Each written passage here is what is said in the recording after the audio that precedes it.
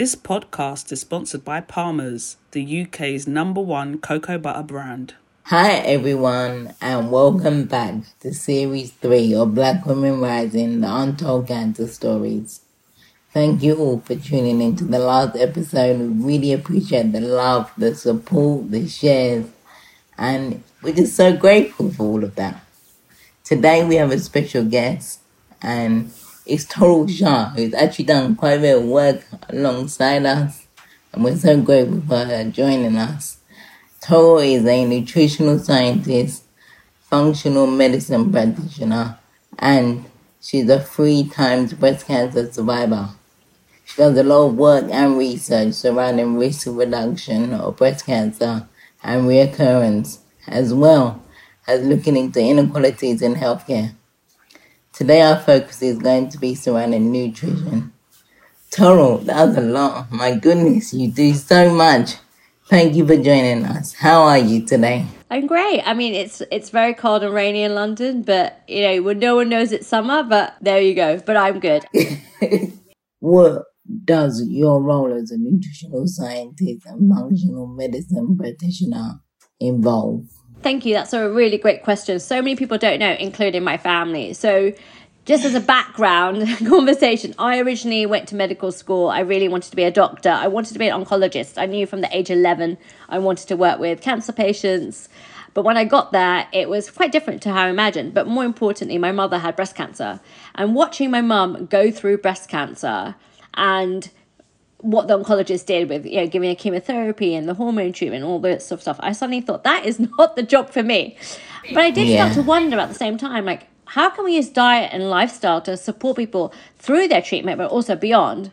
So eventually I worked in research for a while. I left medical school, I worked in research, and then I decided to do a master's in nutritional medicine. And so that led me to, after I completed the master's, thinking, what do I do with it? It was very early days. It was sort of only 2006, 2007, and that was impacted by breast cancer, which I will share more about later. But understanding how nutrition and lifestyle can not only help us to recover, but also the science behind risk reduction of different diseases, not just cancer, but also heart disease and different diabetes and things like that. It made me start to really think about, how do we use this? And in those days, people weren't interested, but now everyone's interested in nutrition, how they can use that. And the functional medicine is really looking at the root cause of why we get disease rather than treating the symptoms, which allopathic medicine often does. So putting all of that together, I see patients on a one-to-one basis, mostly cancer patients right now, or women's health problems. I also do a lot of kind of speaking and talking on podcasts and consulting for different kind of food and health brands and lots of work with cancer charities, particularly in the world of inequalities in cancer care, because we know, sadly, that marginalized groups, including people of color, have much poorer outcomes. And why is this? What do we need to do? Where do we need to go back to the research? How do we educate people? How do we raise awareness? So I have a really, really varied role. I love my one-to-one patients. I also love working with groups. I have an integrative breast cancer course starting in June. So people who have anyone's had breast cancer can join that, and it's a group session which we can all support each other because I'm going alongside it with you, and then working with these organizations to help address these inequalities. And it means that I have quite a different day each day, but it also means I'm helping people and it keeps it fresh. I love that. And you know what? You're one of those people who I see is always consistently busy, like doing something. And I love that. I love that you're always doing the work. So, and also having time to enjoy yourself. It's so important to have that balance, right? We all need to have fun and let our hair down, whichever that might look like. Yes, I agree with that. So, can you tell us about your personal experience with cancer, please? So, at the end of the Masters in Nutritional Medicine, I found a lump.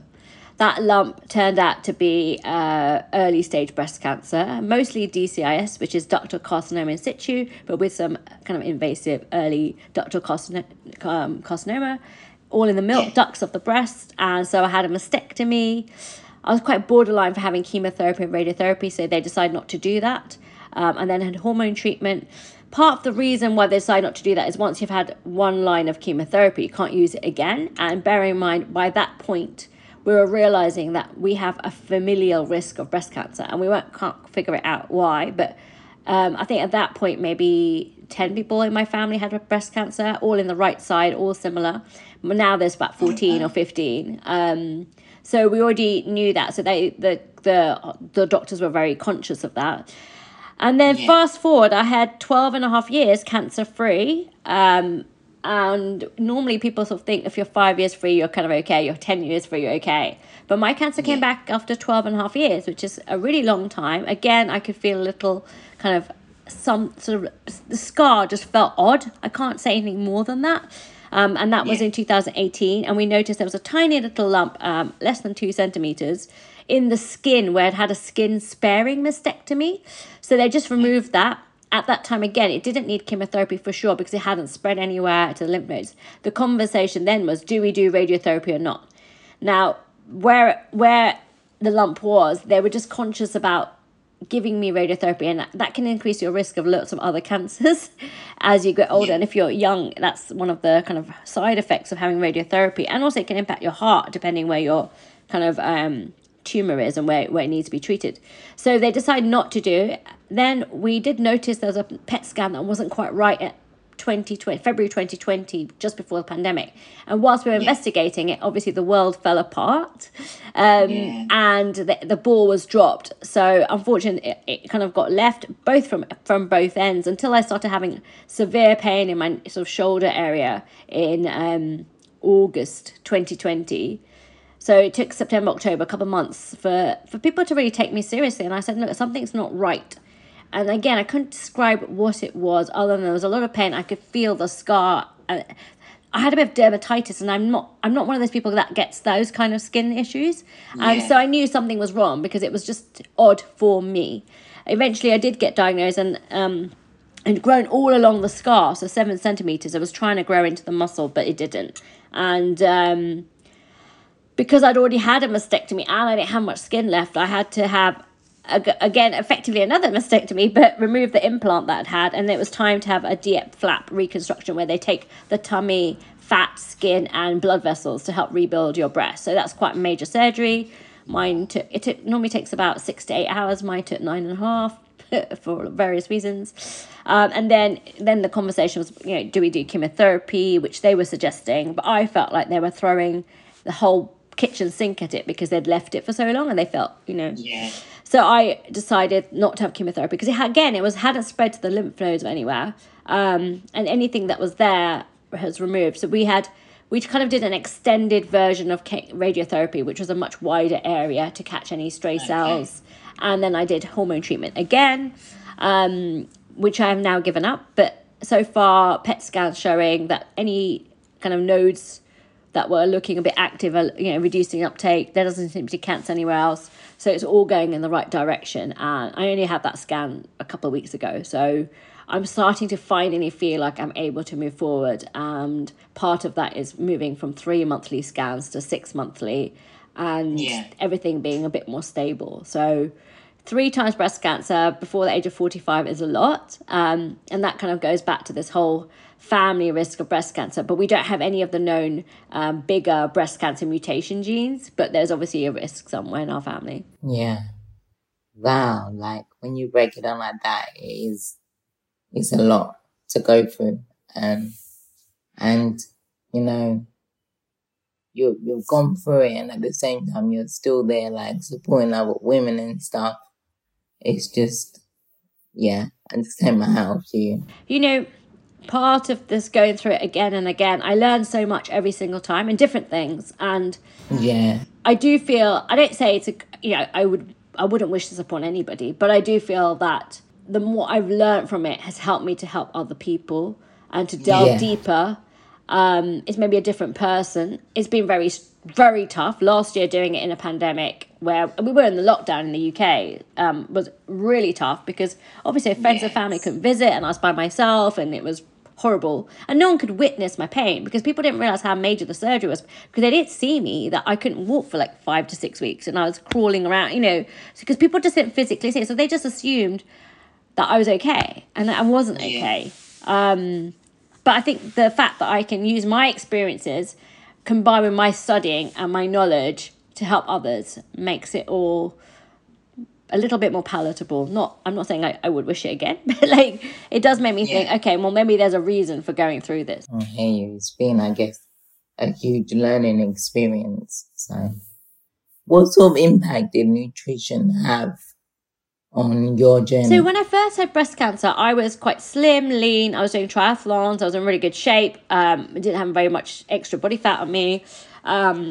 And I used, I was in really good shape, and not just physical shape, but just mental shape as far as, okay, we know all this stuff, let's do it. And I was able to really use what we knew in science to eat really well. So, eat lots of fruits and vegetables, eat lots of antioxidant rich food, polyphenol rich food. And it's really interesting because we can't prove anything because you can't do an experiment on it. But one of the things that the doctors and I've discussed, that my surgeons, because I've had some of the same team for the last 16 years now, is that nutrition really helped me to heal more quickly. Obviously, being younger and fitter and healthier generally helped as well, I'm not going to lie.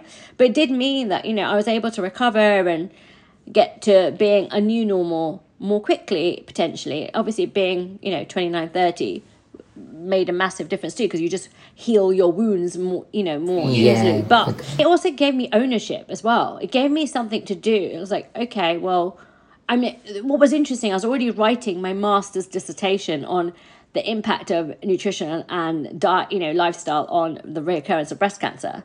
So I already had been reading and writing all this stuff.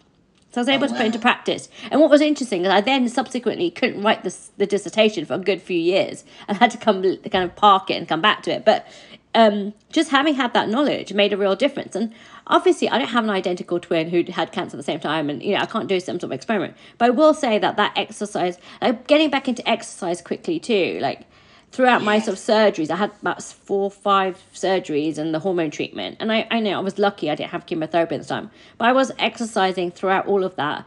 And I was, in between surgeries, I did a triathlon. And I was like, okay, well, So I do think it helped me. I think having that focus really helped me, if nothing else. But from a scientific perspective, now knowing now what I know, I'm like, oh, wow, I was doing all the right things, even if I didn't understand why I was doing them. So that's made a huge difference. That's something that I even found within my own journey, because of, even with me having cancer so young, like nutrition and exercise and all those things, they played like a huge part in my healing journey. And at the time, I didn't really know why I was doing it, but then I look back as well and I'm like, it's like I was just able to do the right thing at the right time, and just grateful for that, to be honest. But because for me, I felt like the treatment really affected my digestive system as well. So it was really important. Absolutely. And I think sometimes we know our own, as much as doctors know the medicine better and the science better, but we know our own bodies better. We are experts in our bodies, and we need to trust that too. It's true. Even like what you said, when you felt something wasn't right by your scar tissue, like you couldn't explain it, but you just knew, like, it's having that kind of self-awareness that's just so important with the body. So, why do you believe that nutrition is important for both prevention of primary and recurrence of cancer? I mean, I've always believed this, but now what's interesting is the evidence is there. So if we look at the World Cancer Research Fund, which kind of collates a lot of the research that's happening around the world, and the American Institute of Cancer Research, they've collated studies from over 12 million women around the world in different countries, not just Western world, but, Asia, all sorts of places. And they've looked at what women have been eating pre-breast cancer and even post-breast cancer. And when we look at that epidemiological evidence, we can start to put things together to understand what it is. So we know that eating a diet high in fiber with loads of fruits and vegetables, legumes, nuts, seeds, really important, not just for breast cancer, but for all cancers. Having a diet that's full of colourful, fruits and vegetables, really important for estrogen-negative cancer. Eating lots of dark leafy greens and calcium-rich food, again, helps reduce the risk of breast cancer reoccurrence. Having a diet which is, rich in vitamin D. We know there's a real link between vitamin D, and for people of colour, that's so problematic because in the UK and the US, we don't get enough vitamin D from just the latitude, so we need to supplement, and that's really important. So Yeah. Now we're starting to have followed these people for 20, 25, 30 years, and we have this evidence. So we can really make good recommendations. We know that, diets high in calcium are really important for postmenopausal women. We know that diets rich in kind of fermented dairy products support premenopausal women with prevention and reoccurrence of breast cancer or reduced risk reduction. So I think it was a feeling I had. Then the evidence started to come out, and this evidence started to become apparent from 99, 2000, when I started to get involved in nutrition. And then as the years have gone on, there's become more and more evidence, to the point where, people are just taking this much more seriously. Because even 10 years ago, people didn't, oncologists and, different cancer doctors didn't necessarily take it. Now they're much clearer that they might not understand, but there's definitely a point of things we can do. And all of this kind of global research has made a huge difference. On a personal note, like, if you've got, let's just take surgery. If you've had surgery, you need the cut to heal. So what do? You provide it with more protein, you provide it with zinc, you provide it with lots of fruit and vegetables, all the building blocks, so your body can actually do its job. Because if you don't provide the building blocks, it's like if you're building a house, if you didn't have enough bricks, you wouldn't be able to build the house, would you? So it's the same sort of analogy. I love that analogy. It just makes everything make sense. And when you said that, actually, about how things have changed and times have changed, it just reminds me of how when, at the beginning of my treatment, no questions were really asked. But then when I go back to my appointments now, they actually ask me, what are you eating? Like, they want to know what I've been eating and stuff like that. Whereas in the beginning, that didn't concern them at all. So you're right, they really are, trying to dig deeper. And also, I think just generally, the whole world is much more interested in nutrition and lifestyle, not just the bodybuilders in the gym. Like, it's become it's been like really common. And, every magazine that you might pick up of health has something about nutrition and gut health and blah, blah, blah. And like 10 years ago, that just wouldn't have been the case. So it just shows how much the world has shifted. And I think we've relied on, I think in our grandparents' age, it would have been completely different. They were just eating food from the field straight into their plates. And now it's like, we just have all this processed food everywhere. So the environment's changed. So, this brings us on very nicely to kind of the next kind of conversation point. But I think that change has meant that, and it happened very quickly within 30 or 40 years. So like our parents' kind of lifetime, from our grandparents to us. So that's impacted us. And then we've had to suddenly figure out, oh my God, that's affected our health overall, not just with cancer. So, yeah. Yeah. And that does bring us nicely. And like you said, can you tell us about traditional diets and how they can be healthy and aid in the prevention of cancer? I think what's really interesting is that all of our traditional diets, whether you look at Black Afro-Caribbean people, African people, South Asian people, East Asian people, we've all got amazing traditional diets which are packed full of vegetables, essentially, like peasant food. Now, the problem is that there's two elements to this. One, in the Western world, what's become a healthy diet is very much a white diet and doesn't include any of these traditional foods. But also, as we've become more developed as societies, even our traditional diets have kind of gone by the wayside for favour of high-fat, highly processed, highly sugary food. And that's just development of the world.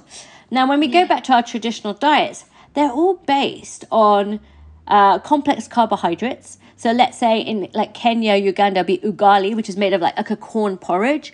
Let's look at in South Asia, it could be, if you're north, then it'll be like whole grain chapatis or millet chapati. If it's South Asia, it'll be rice. You look at East Asia, it's rice or kind of, noodles. So we have to look at Africa, breadfruit, all of plantain, all of those things. So these are all complex carbohydrates with actually loads of other nutrients. Plus we ate a lot of vegetables. And then we had small amounts of meat and fish if our diet suggested that, or dairy or whatever it might be. And that was essentially a healthy diet. So if we go back to our traditional foods, there is a lot of healthy food we can be eating there.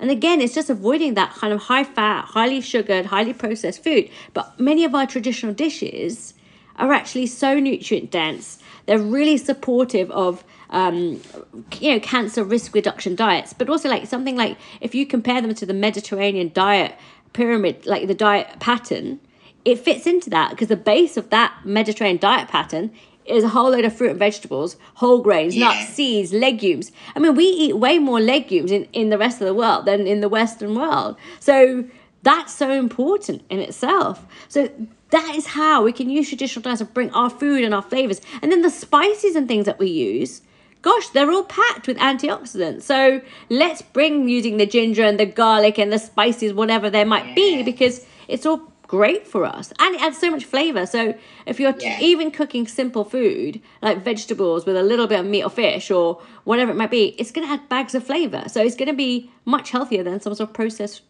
ultra processed food. Yeah, I remember there was a story that I learned in school about back in the days of, I don't even know what century it was, I want to say in the times of Henry VIII.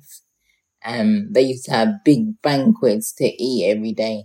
But they found that the richer people, the ones with royalty, were getting a lot more sicknesses and illnesses compared to the ones who weren't eating so much of those foods all the time because they couldn't afford it. So it was like they kind of learned that you kind of have to not have too many of these things.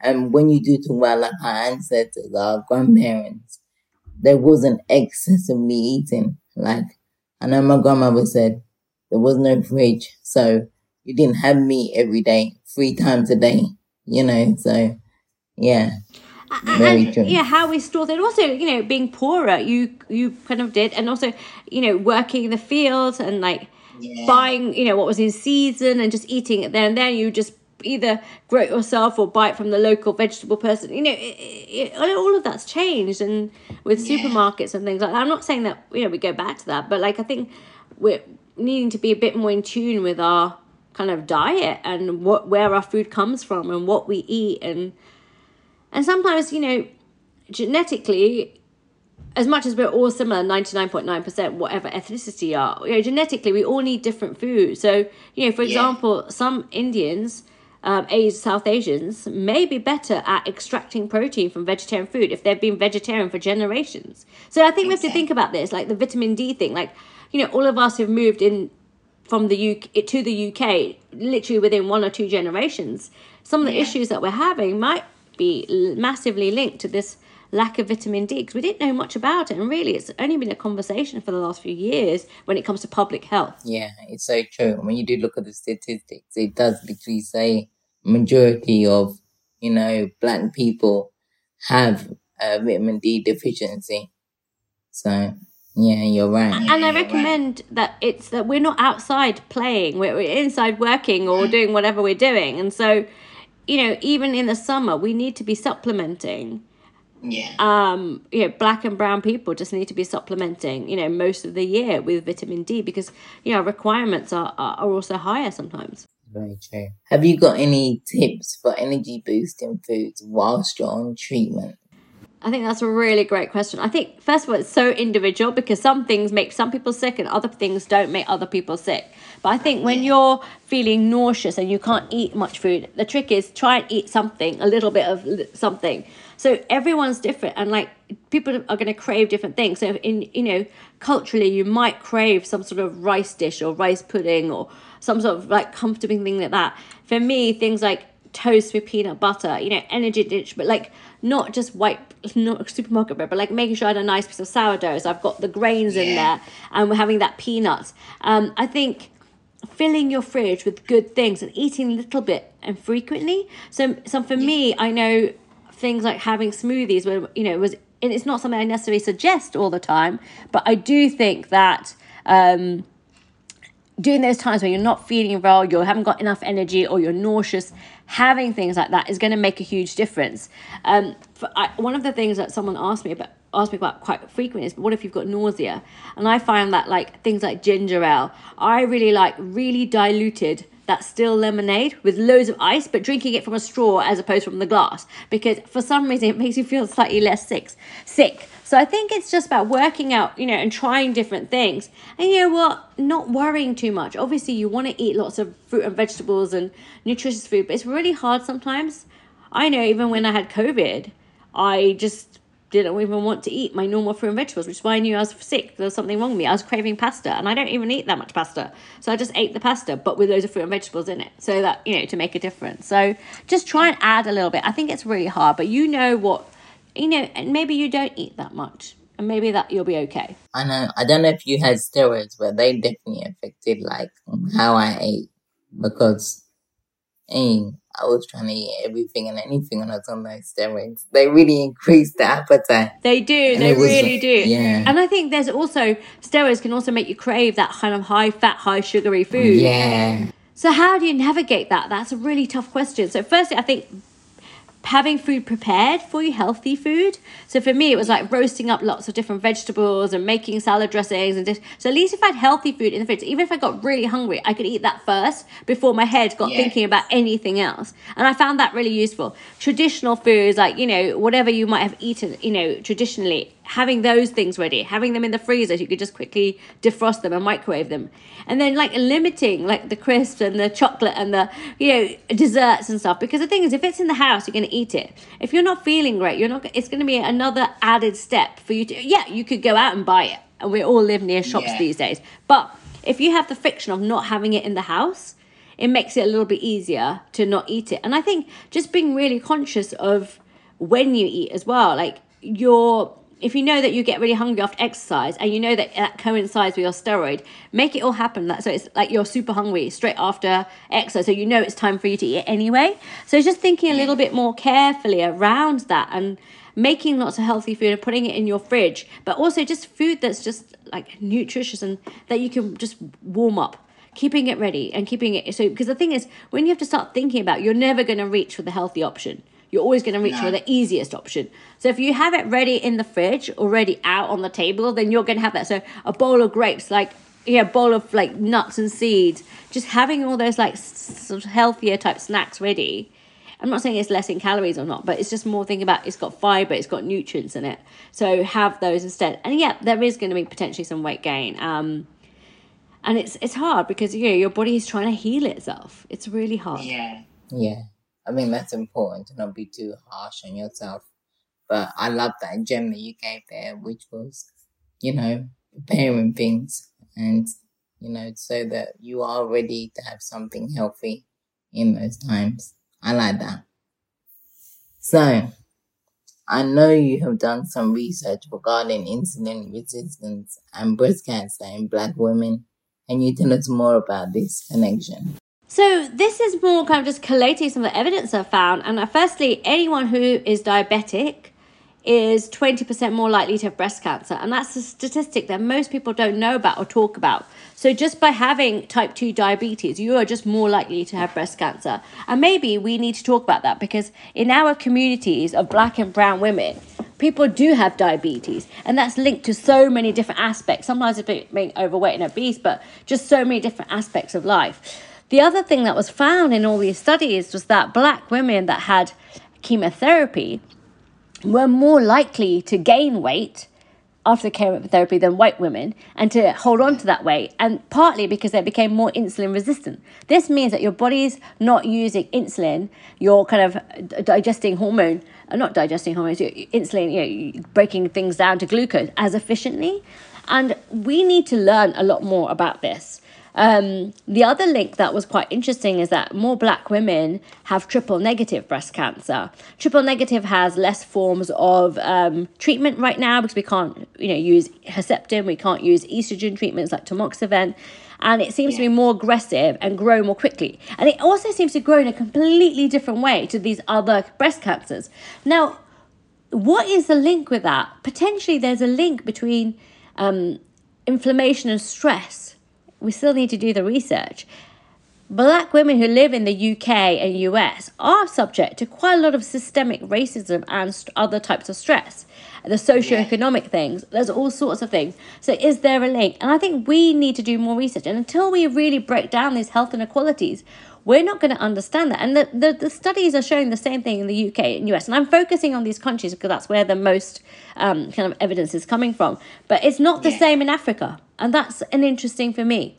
we're still getting more triple negative, but we're not necessarily getting the same things from systemic racism or socioeconomic. So we really need to understand a little bit more about this. But this insulin resistance could be due to sometimes our diets. I'm not talking about our ancestral traditional diets, but the diets that we're having generally at the moment are more carbohydrate rich and not as protein rich and not as fiber rich. So maybe that's the other part of the equation. So how do we help educate our communities with A, what they need to be eating generally anyway, B, being more breast aware, and C, like being able to go to a doctor and feel like they're heard? Because we know that women of color are going to GPs at least 2 more times before they are sent off for testing and diagnosis. And that's problematic. Yeah, especially the young women as well.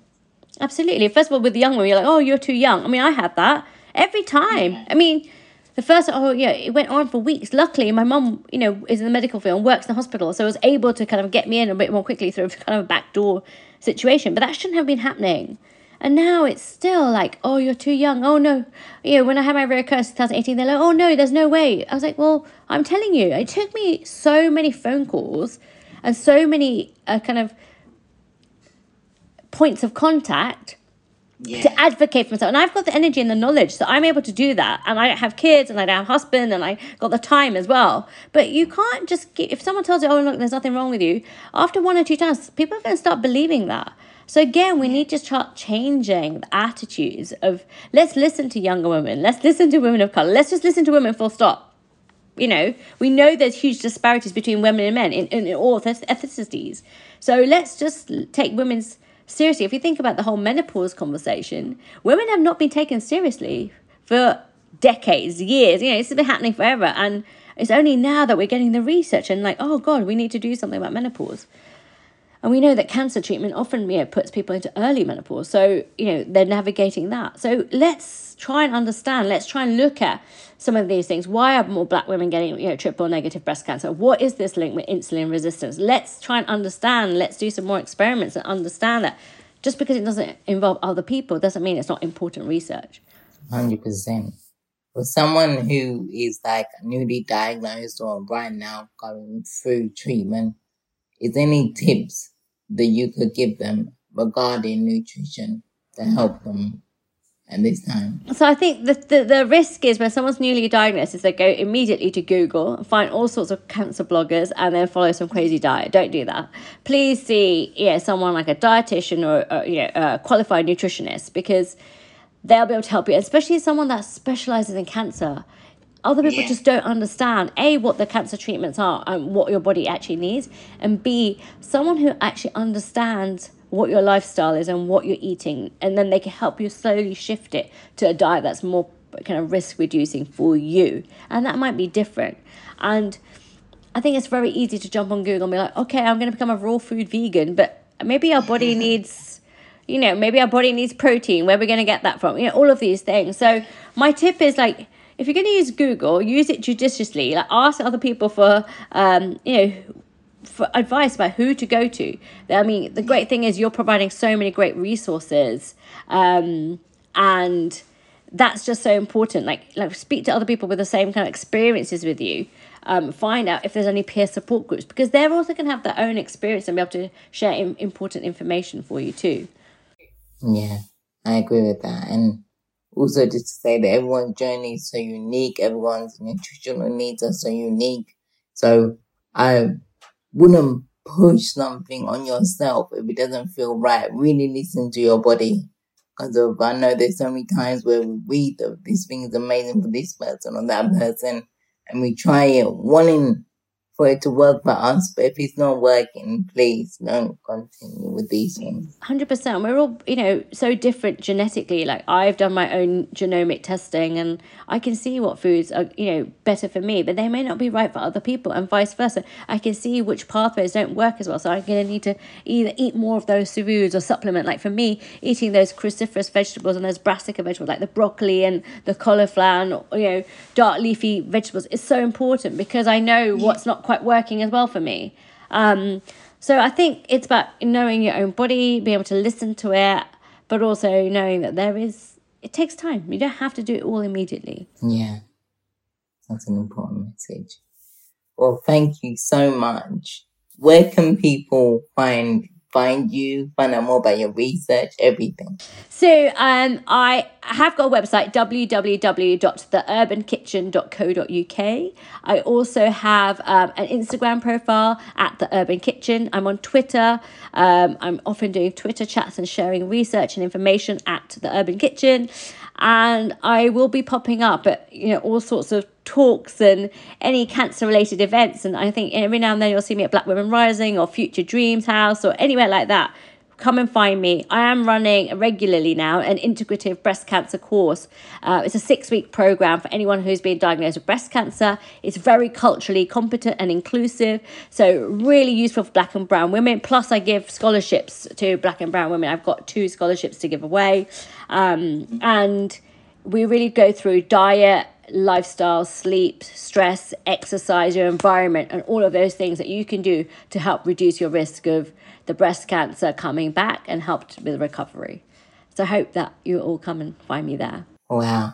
Please, everyone, if you're listening, utilize these links, these resources. And Toral, thank you so much. You're such a fountain of knowledge. Really appreciate having you come and bless the podcast. Thank you. Thank you so much for having me on again. And I'm sure we'll find something else to talk about next year. Have a lovely evening. You too. Take care. Bye-bye. This podcast is sponsored by Palmer's, the UK's #1 cocoa butter brand.